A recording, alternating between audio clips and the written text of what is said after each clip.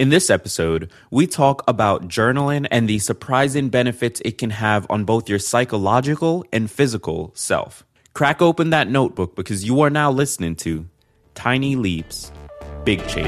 Can we go right back to the start?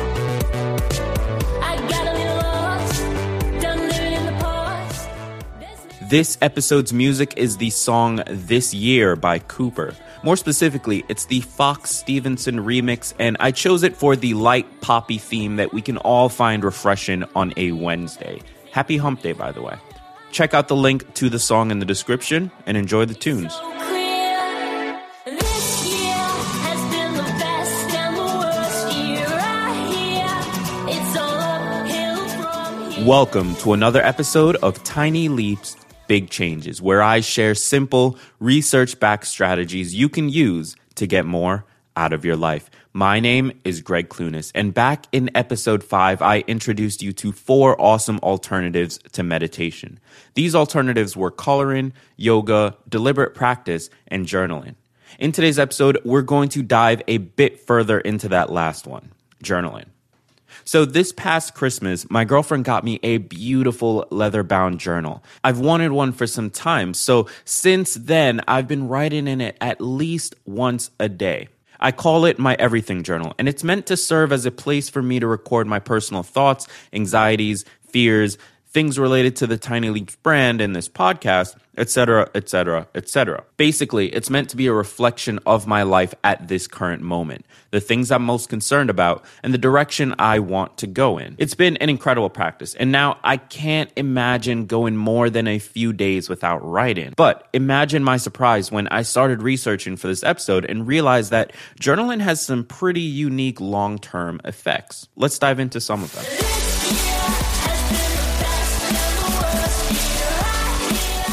In an article titled A New Reason for Keeping a Diary on the APA website, the APA, of course, being the American Psychological Association, Siri Carpenter writes, research published in an issue of APA's Journal of Experimental Psychology indicates that expressive writing reduces intrusive and avoidant thoughts about negative events and improves working memory. These improvements, researchers believe, may in turn free up our cognitive resources for other mental activities, including our ability to cope more effectively with stress. End quote. Journaling can improve our ability to cope with stress because it gives us a place to put our thoughts, stresses, and ideas. Think about it this way. If you had too much cash in your pocket and you tried to add more, you'd eventually run out of space and everything would fall out. But if you went to a bank and deposited the cash you had on you, it would give you the space needed to add more to your pocket. Now, that's a very silly example, but it's the same general idea. By journaling, you're depositing your thoughts and experiences in order to make room for more. This part isn't necessarily surprising, but it is important to remember. The surprising part comes next. In an article titled The Health Benefits of Journaling on Psych Central, Maud Purcell writes, there is increasing evidence to support the notion that journaling has a positive impact on physical well-being. The University of Texas at Austin psychologist and researcher James Pennebaker contends that regular journaling strengthens immune cells called T lymphocytes. Other research indicates that journaling decreases the symptoms of asthma and rheumatoid arthritis. Pennebaker believes that writing about stressful events helps you come to terms with them, thus reducing the impact of these stressors on your physical health. End quote. This blew me away. So journaling is not only beneficial for our psychology, but it can actually have a real-world physical effect by improving our physical responses to stress and anxiety. Now that obviously makes a lot of sense, but I've never thought about it that way. There's one more thing I need to share though, and this one's important. While there are numerous benefits to journaling, there's also been some research to show that it could have negative outcomes if done for the wrong reasons. In an article titled The Good and the Bad of Journaling, published on the Psychology Today website, Dr. Steven Stosny writes, outcome research on the benefits of journaling shows mixed results. Sometimes keeping a journal of your thoughts, feelings, and experiences helps, but often it makes things worse. In general, it is likely to hurt if it tries to help you know yourself in isolation, and helps if it leads to greater understanding and behavior change in your interactions with others. End quote. Okay, I want to bring all of this together. Journaling is an incredible tool that we have at our disposal to create both long-term and short-term changes in our lives. Writing down our experiences, stresses, fears, and emotions can be a fantastic way to get them off our minds in order to create room for more experiences. This process can also have a very physical effect simply by reducing the effect stress has on our bodies over time. But with all of that said, journaling needs to be done the right way in order to have the best outcome. It should be used as a tool for reflection and behavior change rather than as a tool to discover who you are. Discovering who you are comes from the experiences you have. Journaling is simply a way to collect those experiences and learn from them. Pretty cool, right? Let's get into the quest.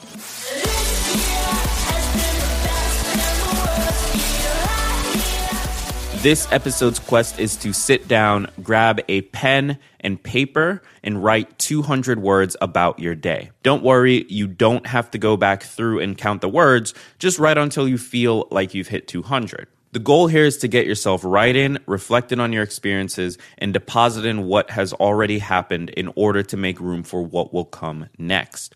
Once you're done writing, feel free to throw it away or burn it or do whatever you want to do. Post to Twitter or Instagram with the words, "I just wrote 200 words and I loved it." And use the hashtag MyTinyLeaps to get 20 points. Throughout February, I am making myself available to you for 1 hour every single weekday. This means that you and I can hop on a Skype chat, Google Hangout, or phone call and talk about anything and everything that matters to you.